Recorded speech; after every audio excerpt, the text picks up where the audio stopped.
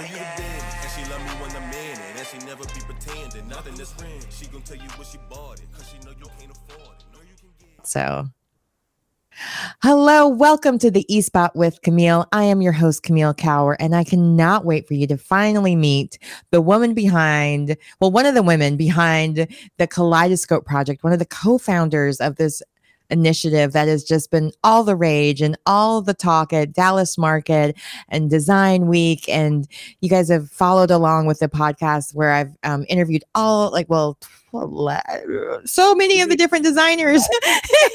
I'm like a dozen of the designers and so on. And so finally we get to meet one of the creators behind this great idea, the show house up in Massachusetts, Patti Carpenter. I'm so excited to finally find out from you how you started all of this. But first, I want to share how you got your start in the industry. So tell everyone a little bit about how this all, like this wonderful dream that you've created, this Kaleidoscope Project. But how did it all start? Tell us about how Miss Carpenter came to be. Well, hello, Camille. It's so great to be with you. And thank you so much for all of your support for this project and our designers. It means the world. It's such a groundbreaking and trailblazing idea that we had, and who knew if it was going to actually be able to come to fruition in the way that we envisioned it. It far surpassed, everything that we could have hoped for. But yeah, it was a conversation between Amy Lynn Swartzbart, who I think you've spoken to already, and myself, and very frank conversation, talking her as a white Jewish woman, to me, a woman of color in this industry, about how we can really make something really dynamic and actionable and a true change in our industry around diversity. That's really what the conversation began with. But in terms of going backwards a bit into how I got into this industry, I am a designer by trade and a fine artist, and got into this world of creativity and design through fashion. I was on 7th Avenue here in New York City, where I live, for about 27 years. And I work with people like Bill Blass and Oscar de la Renta and Ralph Lauren, Adrian Vittadini, and a couple of retailers like the Timberland Organization and the Limited Corporation. So I really have a true sense of concept, Yeah, wait. You got to tell us how you got that started. I mean, that's amazing in itself. Like, you don't just all of a sudden start working for Oscar de la Renta just out of the blue. So, share those steps, because it's not an overnight sensation. And so many times people just assume that your path is so like ordained, it's just straight path. And there's been some curves and some different, successes in one path. And then you still found success in another path too. Like, so many times people are scared to try a new career, or I already made it in this. How could I get lightning twice? So please share. I'm from Washington, D.C. originally, and was trained as a fine artist. My dad's a graphic artist. My mom's a writer. And so came from a fairly creative household where my sister and I, they're just the two of us, were nurtured to pursue creative endeavors. We weren't, thank God, like so many of my friends, we weren't discouraged from, a lot of people are, from taking that creative path, because people don't believe you can really make a living. And they're often it's for what they perceive to be your own good. But at the end of the day, to have the foundation of two parents that really supported me and really supported my sister was certainly the beginning. And I started off in fine arts and went to a high school in Washington, D.C. Where I could be an art major. And got introduced to something called Workshop for Careers in the Arts, which was a wonderful at that point it was a workshop. I left half a day. I went and I painted, and I went and I sculpted, and I went and I worked with like-minded students, with creatives who were professionals who taught us. And we also had a workshop in theater. We also had a workshop in dance. Dick Allen was my dance teacher. So it was really Mike Malone and Peggy Cooper Cafritz are who started workshop. We didn't have a high school for performing arts at the time in Washington. It is now the Duke Ellington School for Performing Arts, which I still am somewhat involved with. But that's really what gave me my foundation to sort of broaden my scope. And I looked into costume design initially because I got involved in the theater workshop, and I started acting a bit, and I started doing costumes, and that took me into fashion. So that's sort of how that line came together. And I decided to come to New York and study at FIT, the Fashion Institute of Technology, which is part of the State University of New York here. And I live about 12 blocks from there now, and I still am very involved. I teach a color class in the evenings with a dear friend who's a professor there. She has a bunch of us that are experts in the field that come in and work with students. I speak a lot to students there. I'm involved with several of the different classes, and so I still keep my connection. But I went to FIT. I came out, I literally started working the day after graduation. My first job was as an illustrator. I have 2 degrees, one in fashion design and one in illustration. And I started illustrating, because of my art background, the Vogue and Butterick patterns, home sewing patterns. I don't know if any of the people that are listening now would remember those, but I was sewing. And so that was a beautiful connection. I met a lot of designers that way, because at that time, people like Calvin Klein had a home sewing, pattern for women so it came down the runway and you could make that dress at home. And the same thing with Ralph Lauren, and designers like that. Several of them had patterns. And that's really what sort of took me over into that design. My design bug really got stimulated. And so a good friend and classmate who I'm still dear friends with today had worked with Scott Berry, one of the first Black designers on 7th Avenue of any note. Scott, Willie Smith, and were 2 of the sort of main ones at the time that, and Stephen Burrows. All 3 of them were sort of the height of fashion for us as designers of color to look up to. And I got a job with Scott, and I learned so much. I worked with him for almost 3 years, and I learned so much. And I did clothes with him for Diana Ross and for Ashford and Simpson. And that's really where my fashion bug sort of took hold. And from there, I just kept moving up. And that's how I ended up with Austin, Bill, and ultimately Ralph. So Diana Ross is like the be all end all for me. Like, I live for her. So I have to know, what was it like as far as designing for her? What was that process like? Was it something where she initiated what it was for, or did you guys create something with her in mind and she ended up wearing it? Like, how did that work out? Well, Scott was, if you could share, one of the big designers on 7th Avenue. He was absolutely one of the names at the time in the late 70s, and he was nominated for a CFDA award, is what it's called now. Back then, it wasn't called the CFDAs. So we would have a traditional fashion show during Fashion Week in New York, and people in the front row, would come and sit and see it. And Diana Ross was one of his supporters. And then she would come to the studio, which was on 7th Avenue, and she'd look at what he had, and we'd create against what we had, for her. So maybe it was a special color. We might do something different with a neckline, or something different to create it, to make it special for her. And then she either wore them to events, or a couple of times, I think she actually wore them on stage. And the same sort of thing with Ashford and Simpson. What was wonderful about them, especially at the time, was he usually wore a shade different than her.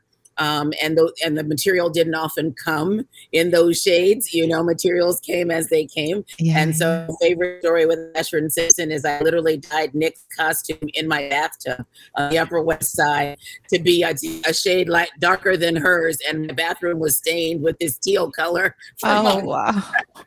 So mental note, never rent to costume designers or color specialists. Your bathtub may never be the same. That's it. No, we were very hands-on at the time, but the beauty of working with Scott was that I got to do full-on things. So I did everything from weaving feathers, through a bird cage of a beautiful silk tape to create a chubby, this beautiful jacket in 6 colors, that would come down the runway. Or I got to work on shoe design and hat design, gloves and bags, the whole thing. And so I really learned a tremendous amount, because we had, our atelier there. We had our drapers and our pattern makers. So I was able to work with people who were just, at the top of their craft. And really, just like what you see today in Paris, where people are working with the highest end couturiers, we had those kinds of professionals here in the States at the time. We don't have so many now. And I got to learn from them. And that's really what gave me my language and my abilities and my expertise to then, move up in my career and to ultimately work with all of these other people. Wow. That's just amazing. I see your resume does not, or not your resume, your bio does not give any of this. So it's like, I love that you just shared all of this, and so grateful for being able to ask about Diana Ross. This is like a full mahogany moment for me. For those of you who haven't seen the movie Mahogany, go see it. Like, wow, what an experience. And just even with Ashford and Simpson, Solid as a Rock was, I mean, I grew up hearing that song. So it's just how exciting. So, so you built this amazing career, worked with all these top designers and celebrities for that matter, have seen your work go up and down the runways in Paris and Milan and all of that. And then all of a sudden you're like, okay, now I want to do homes. So where did that transition go from beautiful sample sizes to full on square feet? Where did you make that decision? It was very, to your point, it was not a linear journey. It was definitely a circuitous one. Okay. But I woke up in 2000. I was working at Ralph Lauren as a VP of design and merchandising for two brands, the Lauren brand and the Ralph brand. And I was finding that, at this point I'd been in fashion for 27 years. So a long time. I traveled the world and I was part of those teams that were and setting up those factories in the Far East, Asia, all over Asia, which is now how so much of fashion is made. And I discovered after a couple of years that I wasn't having the same my juices weren't flowing in the same way that they had for the last 27 years with regards to working in fashion.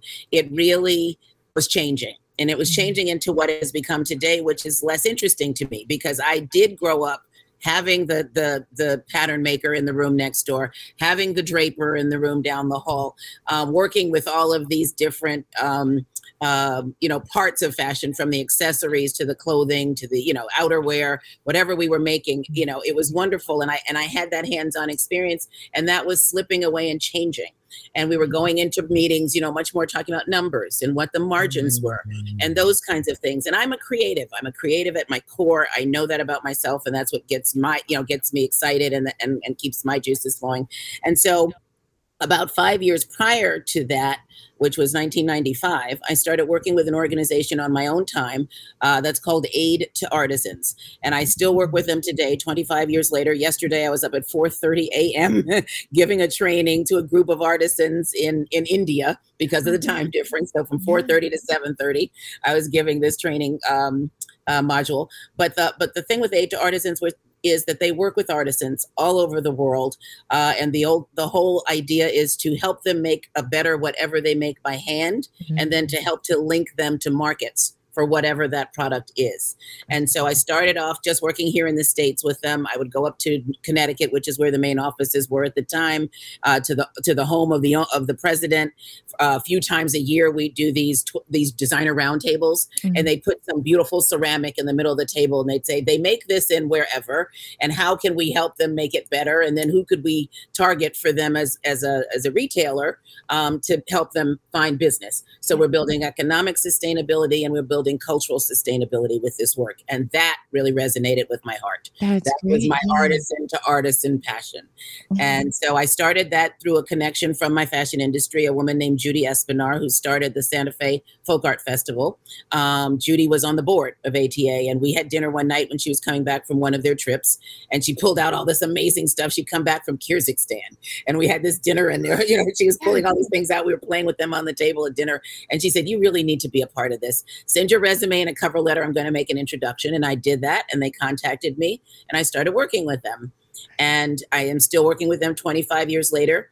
I now work with them. I work with NGOs of all kinds. I work with governments of countries, and I've been to 57 countries working with artisans around the world to help them bring their products to market, whether it's a local market, a regional market, or an export market. And that's really the path that I took away from Ralph. They called and offered me an opportunity for a project they had in Mali. I'd never been to Africa. I always had wanted to go. It was a 3-year project. I couldn't do it and still stay at Ralph Lauren. And I had to weigh that. And I made the decision at the time. It was only my cat and myself that were going to be affected by that decision, which I tell this story and people laugh, but literally it was me coming home and saying my cat's name was Collage at the time. She's a beautiful calico. And I just said, Lash, I think I'm leaving Ralph. And I guess she agreed. He was like, hey, as long as you can feed me. As long as my lifestyle doesn't change, do what you want, mommy. Yeah. And so I took it. And the reason that it was going to be difficult was that it was a 3-year project. I was going to have to go to Mali a few times in that 3 years and usually stay about 3 weeks. And you couldn't take off 3 weeks just randomly, in the fashion industry, especially then. It was really, we were still very, very much at the height of everything in 2000. And so literally this month, August, I am 21 years in my own business. I left Ralph in August of 2000, and here I am today. And I just sort of parlayed those different connections into home versus fashion, because it's so much easier to bring in a pillow, right, with an artist than it is to bring in a dress. That's true. That's not really how it started. I started to take textiles and bring them in, from the point of view of being a home decor piece rather than a fashion piece. And that was really how I sort of moved across into home. Now, since you are the trendsetter, you are the one that notices color and so on, and you teach this as well at FIT. I'm curious for you, what have you noticed as far as with so many people working from home, maybe even just looking on the different interviews and so on? What trends are you noticing? Because I know I kind of cheated. I kind of have an idea of what you're going to say, because I do stalk all of your Instagram pages, so I'm up to date on everything I need to before the interviews and so on. Okay. But just to be safe, in case things have changed, what are you noticing as far as the trends for 2021 or going into 2022 now? Yeah, we're talking 22 and 23 now. In fact, I just was on a webinar with Pantone, because I'm a consultant with them, and so I'm always trying to stay up to date with what they're doing as well. And I'm part of a whole community of those of us that write and speak on color and trend. So in terms of what I see emerging and what we as a group, are sort of talking about, there's some key themes. The first is how important nature has become. And mostly because so many of us were, stuck at home, and our one escape was to go out into nature in some way, shape, or form. And so we see all of those colors that are very elemental, that are very nourishing, that really offer some sort of comfort and that connectedness that we get as humans from being out in nature. So we see the range of neutral shift from the grays that have been ubiquitous for many, many seasons, many years, into the warm tones, the browns, the beiges, those really earthy elemental colors from the deepest dark soil, kinds of colors, all the way through to beautiful grays and beiges, mushroom tones we're talking a great deal about. A lot of us were cooking with mushrooms. Gourmand trends really called on mushrooms. So all those sort of gray beige colors, warmer whites, an extension of that. So not that sterile, bright, white, like your nobody wants hospital looks. Warm. So we see color, we call it colored white, where we have a couple of drops, maybe of gray or beige in the white. We call it hopeful in our forecast, but it's about that idea of a blank canvas, coming out of this that we're going to want to write on. When I was in High Point just a couple months ago, saw lots of white sofas, was really surprised, and white seating, but we're definitely seeing that as a home trend, and lots of raw materials. So a lot of that white and neutral kind of color comes through in natural and sustainable materials. So that also feeds that trend. We see the ranges of greens continue to be very important. Elemental, herbal, all of those things, either again from cooking, we did a lot of gardening. We did a lot of growing our own vegetables. Those kinds of things are very, again, nourishing for our souls, comforting to us. Mm-hmm. So we see that range of greens that have those elemental and herbal and vegetal qualities. With a little bit of the citrusy yellows starting to come into 2023, with the yellow infusing into the green. And then the last is sort of the warm tones, lots of not the last, but one of the others is those corals, things that started off with terracotta. If you think of terracotta, it's been around for centuries. It's one of those elemental, I call it kindred kinds of colors. We resonate with it as human beings, just from, we ate out of it, we built out of it, it was really that thing that took care of us. So those warm ranges of terracottas into corals. And then the last thing is the watery blues. Again, the ocean, getting to the water was one of those things we could do safely when we were locked down. So we see a lot of those watery blues and teals, mid-range blues, like our favorite jeans we lived in, we weren't in sweats. So those ranges of color we really see as growing in importance as COVID has continued. Yeah. And I'm also, when I'm hearing all these different colors, I'm thinking also that a lot of us weren't able to go on vacations or go places. So we were kind of bringing our favorite places home, or redecorating to kind of look bring the indoor or outdoors indoors and so on. So if we are stuck in our office for a long time, it can look like we're at the beach or wherever. Exactly. So I mean, at least that was my inspiration, is like, I want everything that makes me happy surrounding me at all times now, And like don't want to break from it. Yes, and you're definitely the norm in that. That's exactly what everyone is really feeling. And so those things are what has really amped up those kinds of trends as we see ourselves moving forward, and praying that we can get out into those places again soon. And not to mention wanting to represent yourself or showing your creative side now that you're not stuck to the limitations of a cubicle. You can kind of express yourself a little bit more in your home office, or at least your faux office for now. So speaking of working and colors coming together, the Kaleidoscope project and the beautiful show house up in Berkshires, share about how that project came about and why it was so important and needed in the design community. Well, its inception was a conversation, as I said, I think earlier, with Amy Lynn Swartzbart is my co-founder, and it was really her impetus to call. We've known each other as colleagues in the industry, not well. Before this, we know each other very well now. Pretty intimately now. Yes, once we built a house together. But initially, it was just a phone call from her one afternoon to say, are you busy? Can you talk? And we were on the phone for close to 2 hours, literally just talking about the industry, her feeling as a woman of, a white and Jewish woman, that she had just been able, as she said, sometimes just not to take notice of the fact that there were certain inequities. There wasn't a lot of diversity. And that it had been fine because it was just sort of the way it was, and she moved through, the way it was. But in having some conversations up there, she lives in the Berkshires most of the time. She is also back and forth between here and New York City. But she's a rep in the industry, so she moves around the Northeast a lot. And her sensibility was that, this is wrong, and I can't be a party to it being wrong. And it was really right after George Floyd. And so she called me and said, you're a woman of color in our industry, and people know you, and you have a certain amount of goodwill that people bring, to you and think of you, as an expert and a peer in our industry. But I know that there's nobody else, that looks like me doing what I do in the same ways that I do, with the breadth of voice that I'm able to have, thank God, and I'm very pleased about and proud of. And what's that been like for you to be that one person in the room? Or what's that been like for you to be, the only one? And how can we make an actionable change? What would you, how do you see be able to move forward? Started to brainstorm about what we could do, and she came upon the Cornell Inn, which is in Lenox, Massachusetts, because it was a design project, and she's an interior designer by trade.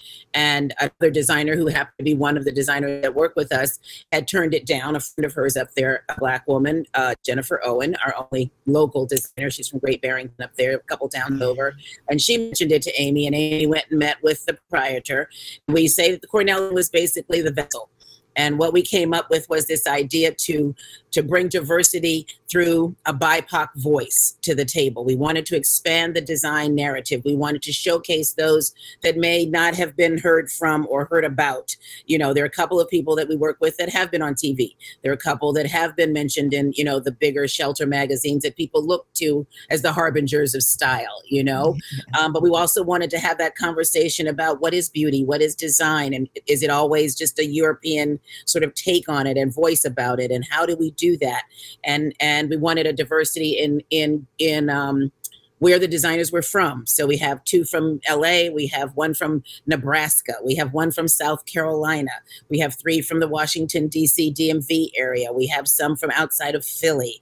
And so the whole idea, and then of course in New York, New Jersey, Connecticut, and Massachusetts with Jen. So we really have a diverse voice that way, which is not to say that, New York is the only place that there are great designers, or LA, or Chicago or Miami. We wanted to open that narrative up as well.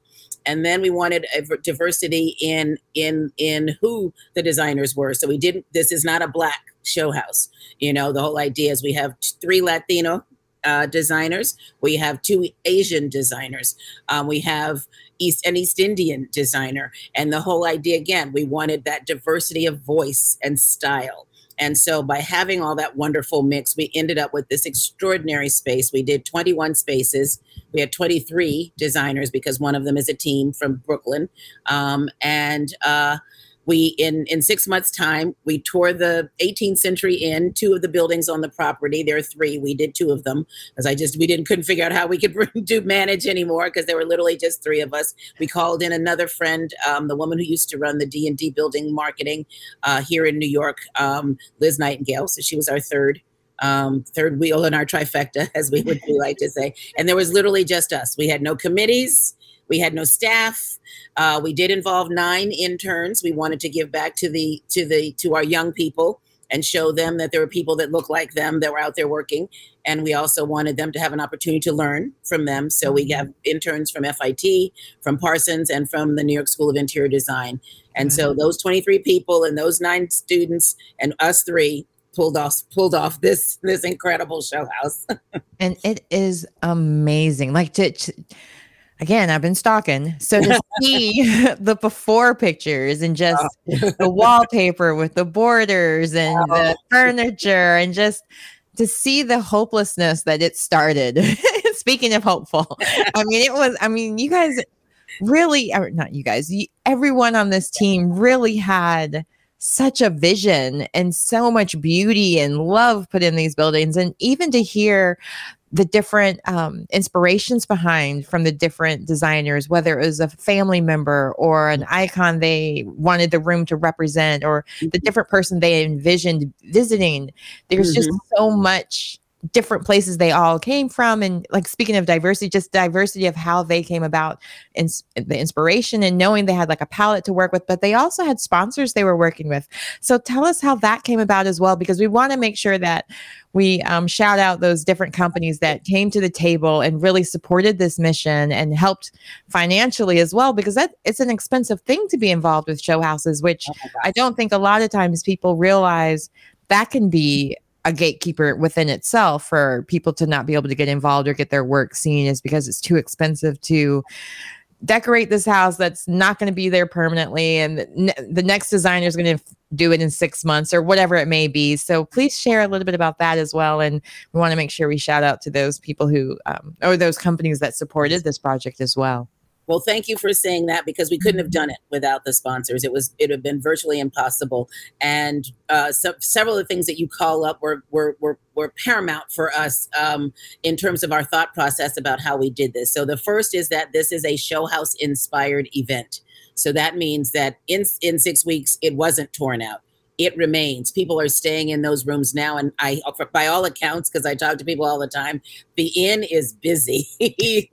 People are staying there. I know from myself in the 3 weeks of the show house portion of it, he booked 3 weddings where they took the whole thing. So I know that, there's great business being done, and it's no longer an inn in terms of how it feels. It's really a boutique hotel now. So each room is different. We had 18 rooms and 18 ensuite baths. So every designer did a room and a bathroom in about 3 months' time, not even full 3 months. And it remained. And they got to name the room. So that's where you started to talk about their inspirations. They were able to do whatever we wanted. We had no parameters around that, with the one exception of to keep it from looking, as Amy liked to call it, the hodgepodge lodge, because there were 21 aesthetics, going on. Then me, as the color person, came at it from the point of view. And so we presented the designers with 3 color stories. And I did them based on, what are the tenets? Why does someone go to an inn in the Berkshires? You go for rest. So that was the palette of neutrals, if you wanted to work in the neutral palette. You go for rejuvenation. That was a palette of tones. Or you go for reflection, and that was the palette of cool tones. And so that was the only thing that we asked the designers to consider when they took their spaces. Then on, it was just up to them to do whatever they wanted. But the other thing that we wanted to do, and you addressed this beautifully, is that we wanted to remove some of those barriers that, to your point, designers often face when trying to do the larger, more well-known named show houses. I mean, designers can spend $40,000 to $60,000 on a room that's going to be ripped out in 6 weeks, and all designers don't have that. Most designers don't have that, you know? And one of the things that I want to call out too with the group that we worked with was that these are all entrepreneurs. They have all started and built their own businesses. They didn't come and stand on the shoulders of parents or grandparents that have, you know, this wonderful business that they became a part of. They all started it from scratch. These are really talented, hardworking, experienced, just wonderful, wonderful designers. So that was also one of the other things we wanted to do, was give voice to them. And then to your point, the way that we were able to do that is we got sponsorship, and we got 35 industry sponsors for the project, with the main people being people like Benjamin Moore, who gave us all of our paint, and the Shade Store, who did every window, and Satva, who gave us 18 high-end, top-of-the-line mattresses. We had people like Curry and Company and Circle Lighting and Progress Lighting and there's Blueprint Lighting. We had Acto Tile, who gave us tile for almost every bathroom. It goes on and on, from Tumoe and Shandon, who not only sponsored us for our opening night, party, but also gave us an incredibly large check, So we got about $800,000 worth of product donated to do this project. It was extraordinary. And that's just on those that supported the Kaleidoscope Project, Universal, Sunpan, people like that, Gravit, that gave us Schumacher, gave product to the designers. But then each of the designers, because they are in the industry, they do have built, their own businesses. They were able to go to their own people who, if they wanted to have something specific that they wanted to do, which then helped to give them more of their own voice in the room. Because my big thing was in trying to find so many sponsors was that every room didn't look the same. We wanted them to be able to express their aesthetics, and they needed to have a plethora of product to do that with. So they also brought in their own. So I did a room, which God knows why, but when I walked in, I was so taken by the light and could see color playing in there. And so I named my room after my mom, Vivian. And I brought in some of my own sponsors separately, who helped me with people like the Phillips Collection, who gave me products. So they may not have donated to the entire project, but they donated, individually. People had their own people donating individually as well. Oh, that's great. I mean, I love that you had so much support within the community as well, because I've been going to furniture markets since I was 15. And so it was interesting to realize, oh, wait, there's not a lot of people that look like me there at market. And because, you're there looking at furniture. You don't really notice. Right. I don't know. You start, because it's a busy day, and you're like in Vegas because there's no windows. You go in and out, but still you're caught up with the people you do know there, but maybe you don't notice those kinds of things. Well, at least I didn't, because I've been there so long. And so now knowing all of this, and I know you've already done some events already with the Kaleidoscope Project. How has it been received once you're at market, and the support even in person? How does that feel? Just knowing that you guys came up with this project during the pandemic, basically, and to now be able to fully Phoenix rising in a way, where you're coming out of the ashes of building this beautiful show home, but also to get the support in person now and going back to market and so on. And how has that felt as well? Oh, it's been extraordinary. I went to my first market, which was High Point, in June. That was my first in-person market in a year and a half. And people were stopping me in the hallways. What was wonderful for me, I know Amy had a little bit of I wasn't part of this, but it's because of who I am. And again, being a woman of color, but so many kind of stick out there. Yes, so many designers of color just came up and said, thank you. And it was just amazing. It's been amazing when we've been doing things as a group to be in a space where more people look like us, lovely. And to hear those voices, projected out into the world. And the support that we've gotten has been just across the board. We had our press day on May 14th. We opened on May 15th. And we literally, the first install started in March. So we tore out from the end of January and kept through March. And then the designers, some of them were able to get there. Some of them were not because of, again, COVID, their distance. So Amy was on site every day, all day, implementing their drawings, working with all of our trades. We had up to 6 wallpaper hangers at one time on property. We had about 6 different tile, installers on property. It was insane. But so we had support from that end, just to have the support of the tradespeople, wonderful tradespeople in the area that came, to our aid and said, we're here to make this happen in this amount of time. Because people know, I mean, we did 18 bathrooms in the rooms and 2 other bathrooms, so 20 bathrooms in under 3 months. People can't get their bathroom in one bathroom in their home done in 3 months. So people were really there for us, and to your point, in the midst of COVID. And then we gave a wonderful talk at Universal at High Point. Neil hosted us in their wonderful education room, and we had a lovely turnout, especially since there weren't that many people at Market. And that was the first time we showed the before and after pictures, and people were blown away. We had a couple of our designers that happened to be at Market and were able to come by. We're going to do this wonderful thing in Dallas, which I'll talk more about. But we've been written up at this point probably in about 25 different places. From Veranda, and El Decor was our media sponsor, and Architectural Digest and House Beautiful. I mean, we've been really amazingly embraced, and then the trade publications have certainly supported us as well. So we've gotten a tremendous amount of support where people put it out and people came to see it. And one of our things that we did with the interns was we wanted to give money back, and we raised $10,000 from the show house that we'll be giving to 3 separate scholarships, one to Parsons, one to the New York School of Interior Design, and one to the Black Artists and Designers Guild. I sit on the advisory board of Bad Guild, and I'm part of their education committee. And so we're going to give a scholarship to our education committee there. So we really had, we had all kinds of hopes and dreams of what we wanted to do. And we've been very blessed that we've been able to. So we've been written up, we've been supported, and now, comes Michael Bauer and the Dallas team, who are going to host this, Kaleidoscope Day on the 20th of September at the Dallas Market during the Dallas Design Week, which we could not be happier about. So we're bringing 12 of our designers to that. We're going to have panels all day talking about different topics. And then at the last panel, there'll be 4 panels talking about different topics. And the last panel, all of us together talking about the Kaleidoscope Project. And then we're doing a What's New, What's Next with Curry and Company here in New York on the 29th of September as part of 200 Lexington's Designer Days that they do for Market. That's part of their market. So we'll have a day on the 5th floor with a talk and a raffle. We're going to raffle off some great products and put that back into our education fund.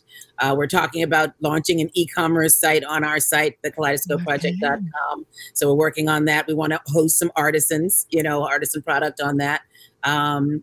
And so we've got a lot of things, that are in the works. And then we're looking at what our next project is going to be, which will not be a show house. So do you think will it be another boutique hotel you're thinking? Something that big, something smaller? We need a break from that. So we never say never, but we are going to do that immediately. We're looking at a couple of things. We're in a few conversations. Some interesting things have been brought, to us, and we've had a couple of brainstorming sessions, Amy and I, about what we'd like to do. Mm-hmm. So we'll have some meetings, meetings are going on now about that. So we certainly are keeping in touch. One of the most wonderful things is we didn't know, none of the 3 of us, Liz included, knew all of the designers. So we now have a much broader and national network, of designers that we know and have a connection to, which has been extraordinary. And so we all stay in touch and support each other with what things are going on. As an example, Satva, who gave us all the mattresses, is opening some retail stores.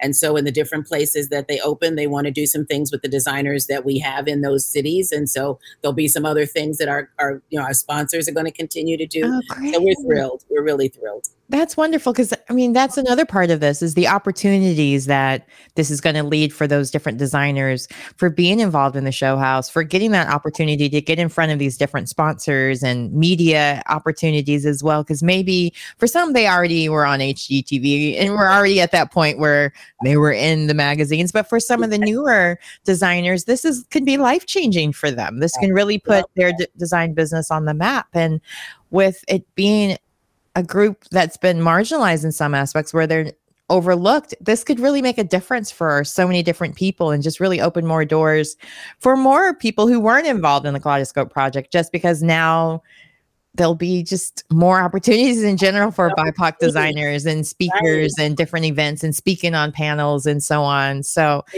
they'll be seen, they'll be considered. That's the whole point. For me, I just I wanted to broaden the narrative about what design is, about what style is, about what good taste is, and to say that, you know, these harbingers of style that we've been holding up for decades are wonderful. This is to take nothing away from anyone. This is simply to say that there are more voices that should be brought to the table. And when we are all at the table and having these conversations, it makes all of us better creatively. It opens up so much more when these conversations are happening. And that's one of the things that I feel like we had about 34 media people come on the press day, which we did not, I mean, to this tiny town in the Berkshires. Right. And as Everett Brown, right? As Everett Brown, the designer of the lobby and the lounge, who's a New York-based designer, Everett said at our dinner that night, when they were all also meeting each other, many of them for the first time, we were not at 86th and Madison. You know, these people had to make a considered effort to drive, you know, to get to the Berkshires and to this little tiny town. And they came and they were blown away. So many of them said to me, the one thing that stood out for them above all else was that there was warmth, there was personality. They were surprised at how cohesive actually did feel, given the fact that there were all of these voices. And they said, you know, it's very different than going to a wonderful New York-based show house where, you know, you're walking on a $200,000 carpet and you're standing under a $150,000 chandelier. Yes, that's beautiful. But some of it is just because you know how precious it is. Right. And we had some very expensive things, certainly in our show house, but it was more about the way that the designers put their voices out there to talk about whatever their theme or aesthetic was for this space. And they were able to say whatever, as I said, whatever they wanted to say in the way that they said it. So we got somebody like Ridhima, who's a wonderful East Indian designer, who has a company called Arteriors in LA. She's a very young designer, kind of new to the industry. Right, she hasn't been in business for a couple of years. She got so much press coverage because her room was stunning. And she did it from the point of view of marrying her culture with modernism. And so those two things coming together, you could feel, you know, those moments of her East Indian culture, but you could also see how beautifully she has a great language with color, and you could see some of the, you know, the beautiful textures, selections that she made in ways that, you know, a lot of people may not have, but they came together in a way that she's gotten a ton of photography. And now she's having a lot of conversations with people, you know, and it's like that, you know, it's wonderful. It's really wonderful. Nice I think it's such a great opportunity to really showcase and bring somebody to the table that may have been overlooked, but to see them rise, knowing that you know, it's, I mean, what a testament to what a great project it is and how much it was needed. And so great that it's getting such great, so much welcoming as well. So I want to make sure that everyone knows how to stay in contact with Patti Carpenter as well as the Kaleidoscope Project. So will you share with everyone how they can stay, or the best way to keep in contact? In touch with me?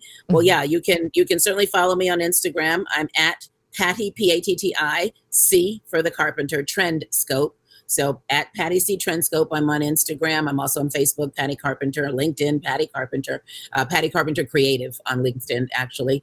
And then our Kaleidoscope project is thekaleidoscopeproject.com. So you can go to our website and keep up with what we're doing and find out what our next events are going to be. And please support us if you can, because again, this money that you're donating there or giving is going to our scholarship fund to help the next generation of young creatives. You can see my hair got very gray during that project. At least you have a good excuse. You were creating a beautiful place. Some of us just got gray from watching the news. I want to be able to pass the torch. So we want to help these young creatives. So please help us there and stay in touch with what we're doing. And then you can write me at Patti@patticarpenter.com. P-A-T-T-I at patticarpenteraltogether.com is my website. But yeah, please keep in touch. And I work in the world now, in addition to my artisan development, the other part of what I do, of course, is color and trend for our industry. So I work in home decor, accessory, fragrance, and gifts. And so if you need that kind of help from me personally, by all means, please reach out. I work with clients all over the world. Maison Objet is my biggest client internationally. And I'm getting ready to go to the first Maison Objet in September, God willing. In Paris. Yeah. Might see you there. Yeah, we haven't had one in a year and a half. So we're thrilled to be back. We will be smaller as everything is, but it's really going to be very exciting because every vendor is bringing new products. So it's all new things. So it's going to be really lovely. And so I work with, I work with Color and Trend and work with them. So please let me know if you're coming. We'll look for you. We're going to do something with some of the American buyers. So if you reach out to me, if you're coming, let me know and I'll include you to be a part of what we're going to do on the 10th of September.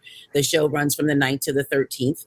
And then I'm still doing a great deal of, talking and speaking and working with clients on Color and Trend. So that continues. I've pivoted to doing a lot online, which has been great.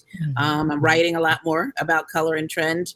And really enjoying that, hosting panels. If you have panel you need a host for or a participant, I'm doing all of those things as well. So please stay in touch. Oh, that sounds fantastic. All right. Well, we got a full list of things to keep in contact and to watch your shine, just keep rising. So thank you again for being my guest today, and follow along for more information at CamilleCoward.com. And thanks for watching. Thank you so much, Camille. It's great to see you. Likewise.